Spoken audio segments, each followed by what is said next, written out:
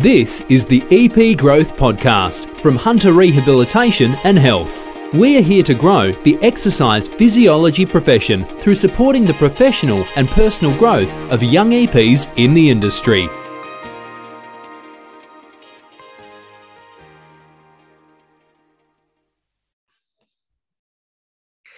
Hello and welcome back to another episode of the EP Growth Podcast. I'm your host, Ryan McCaffey, the Director of Hunter Rehab and Health, and joined once again by Chris Goward. How you going, mate?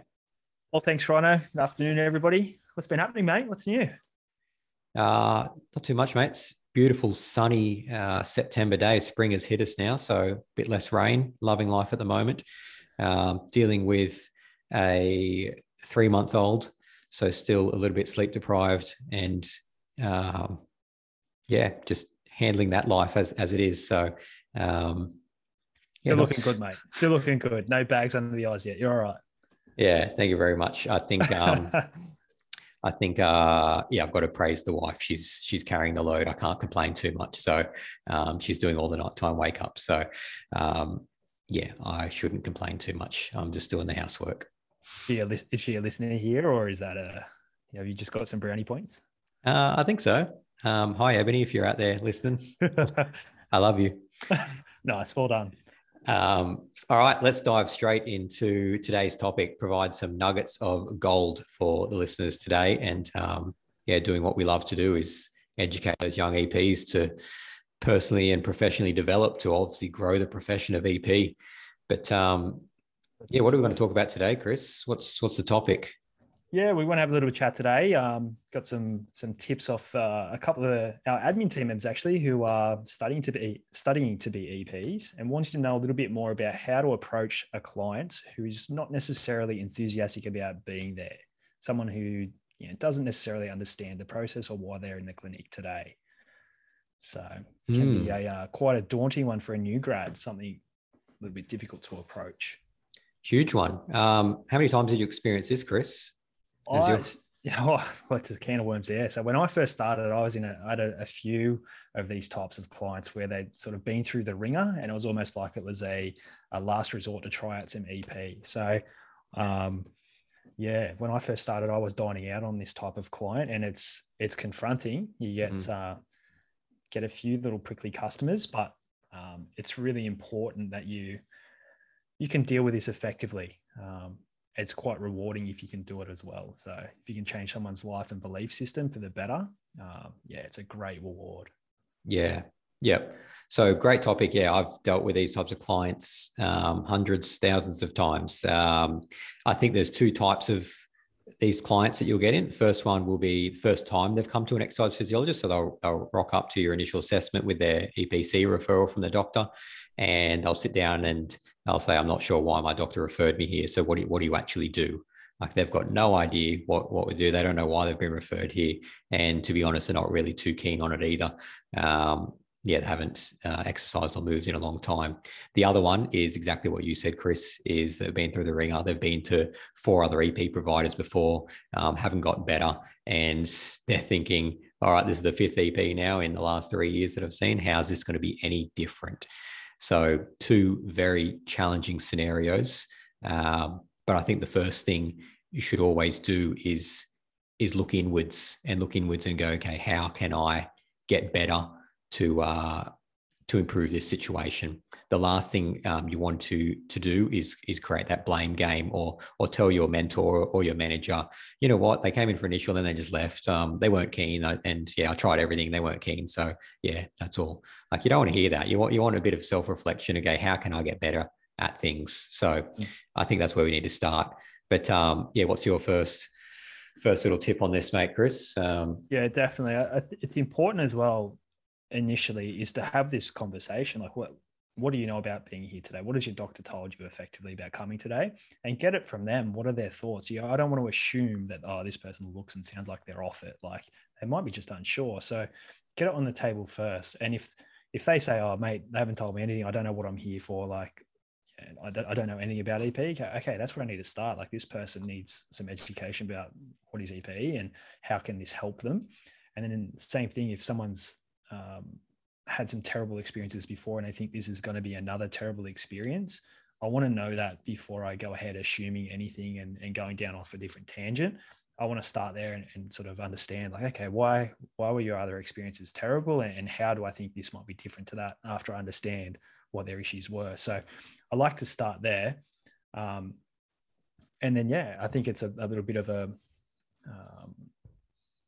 like a personal pride thing, is to try and communicate with that person and help them see that what you can provide is going to be beneficial, because we know that exercise is beneficial for chronic conditions. So I like to start there, be nice and clear. Let's not assume anything. Let's get it on the table and talk about it initially. And then, yeah, it's about, I think, personal pride and owning it and trying to find a way to communicate effectively.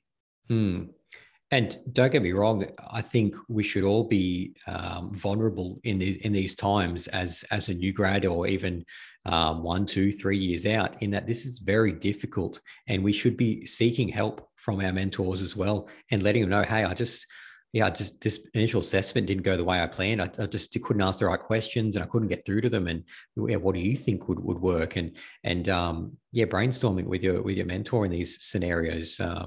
I think it's super important, in showing vulnerability, because it is difficult. But I think what needs to be focused on is understanding where they're at in terms of their stages of change. And if they are at that pre-contemplation phase, then you being able to identify that early and spend more time helping them come out of that stage of change, and spend more time what I mean by that is spend more time asking those reflective questions, rather than doing your normal initial assessment protocol where you ask your 3 or 4 questions, then head out to the gym for some objective measures. Absolutely pointless doing objective measures if they're not keen to change and they're not going to come back. I would spend that initial assessment asking reflective questions until I get a better understanding, building rapport, building that common ground. And you might even need to do it in the second consult as well, until you get to that point where they go, you know what, I think I am ready to make this change, and they can see the importance of it. I think it's about being genuinely curious and present in that conversation, isn't it, mate? Like it's very easy to just move through a shopping list of questions. Like, I've got to ask you this, and I've got to go and do this, just virtually ignoring that person's body language or their tone or what they're giving you. I think we need to be able to match them and go with them. And as I said, be curious about, okay, why are you presenting like this? Why are you in this space at the moment? But I mean, on that, what sort of questions would you be asking in that state? You'd be more so going down the coaching avenue. And I love a couple of coaching questions. The first one, my favorite one is what's the real challenge here? And by asking that question, what is the real challenge here? It gets them to self-reflect, to go, okay, what's the real challenge here? And if the real challenge is obviously, their barrier to exercise or their barrier to really moving more. And usually the first thing they mention isn't the real challenge. And like you said, we need to show genuine curiosity and not being judgmental. So the second question from that is, after they give you an answer, go, okay, and what else? And they were like, oh, okay. Maybe time. Yeah. Maybe money. Okay. And what else? What, and then we'll keep asking that question and really get to what is the real challenge here. And where, it's scientific based coaching questions that facilitates self-reflection, rather than you sort of providing advice or guiding them. This allows for them to sit there for the first time and actually think these thoughts. They haven't been asked these questions before. So you need them to make that conclusion. And it's okay to sit there in silence for a minute or so. Just let them sit there and try your best to try and get to that deep seated root cause, and say, tell me what else, tell me more about that. And what do you think about that? Like, all these questions are showing genuine curiosity. Yes, it takes some time, and you're like, I'm not sure if I've got enough time in this initial assessment, but I can't see anything more valuable than asking these questions. So I would definitely be spending the time asking these questions. Definitely. I like to chuck in a little one as well. And it's only such a small little thing, but if someone's, for want of a term, pouring their heart out, they're giving you why they're frustrated in a situation, whatever. I'd like to sort of follow it up with "it seems like," and then paraphrase the things they've just said, and then just stop speaking. So acknowledge the feeling that you're sort of getting from them, and let them continue on about why they're feeling that way. So it's not you just sort of taking over the conversation, it's acknowledging how they feel. And that sort of shows that you get them and that you're with them in this. You're trying to be empathetic and create a rapport between the two of you. So it seems like is a nice little sort of statement to throw in there. Yeah, absolutely, mate. That's an absolute game changer. Imagine if you didn't put that in. If you didn't put that in, they pour their heart out, and then you go, so what are you going to do about it? Yeah. That is not caring. And they'll be like, this person doesn't care whatsoever. I'm out of here. So exactly right. Paraphrasing exactly what they've said back to them. It's important, right? So yeah, not all, but most of us, when we graduate from uni, are early 20s, maybe with not a lot of life experience in the grand scheme of things. And you've got someone that's, worked for the last 30 years and they've just had a major injury, and they're, it's life-changing for them, and they've got a whole heap of life pressures that come with that. And then you're going to sort of sit there and tell them that in this 10-minute conversation of knowing that person, you've got all the answers for them straight away. Like that's a quick way to get them offside. So I think you want to go with try to understand where they're coming from, and not sort of sit there and say, hey, like I've got all the answers for you here right now, but I'm keen to work with you on something that's going to work for you. So yeah, it's a little bit of tact, but some of these tactics can help out.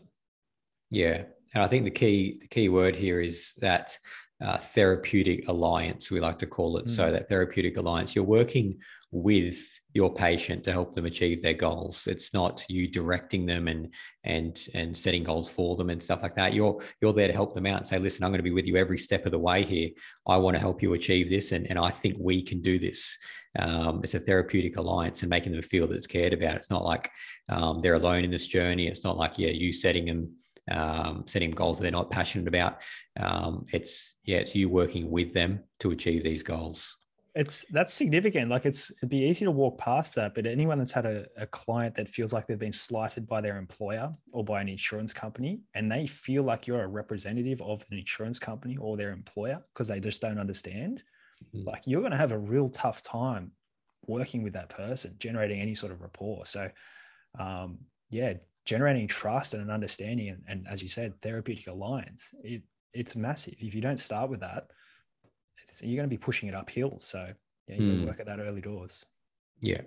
And I think the last one in terms of trying to deal with a client who's not ready to change or isn't really too keen on being there is see them often, front load their appointments and see them often in the first few weeks, because it's going to take some time. You've got to ask some questions. You've got to build some rapport with them. You've got to find some common ground. You've got to educate them about their condition.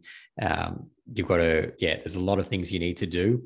And we know that this information isn't all retained. Everything that you say isn't retained in those first few consults. So it needs to be drip fed over those first few consults. So if you ever see or feel that someone is in that pre-contemplative stage, do not say, okay, here's all the information today. I'll see you again in 2 weeks, or I'll see you again in a month's time, because that's all I think you can afford.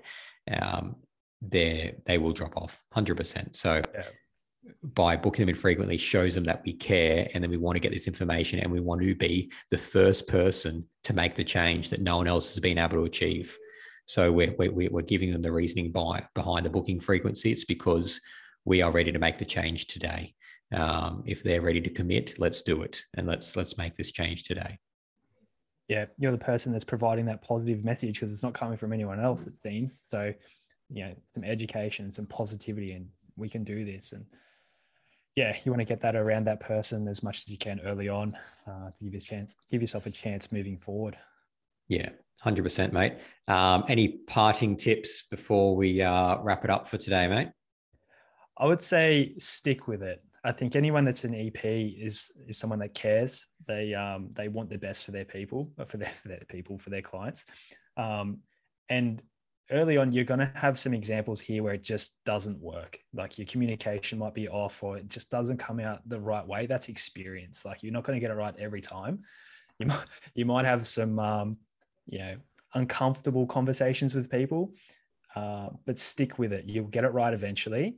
And think about all the people that you will help through having some difficult conversations early on. So yeah, don't sort of go back into your shell if it doesn't work for one or two people. Just persist, reflect, try and get better at this. Love it. Love this episode, mate.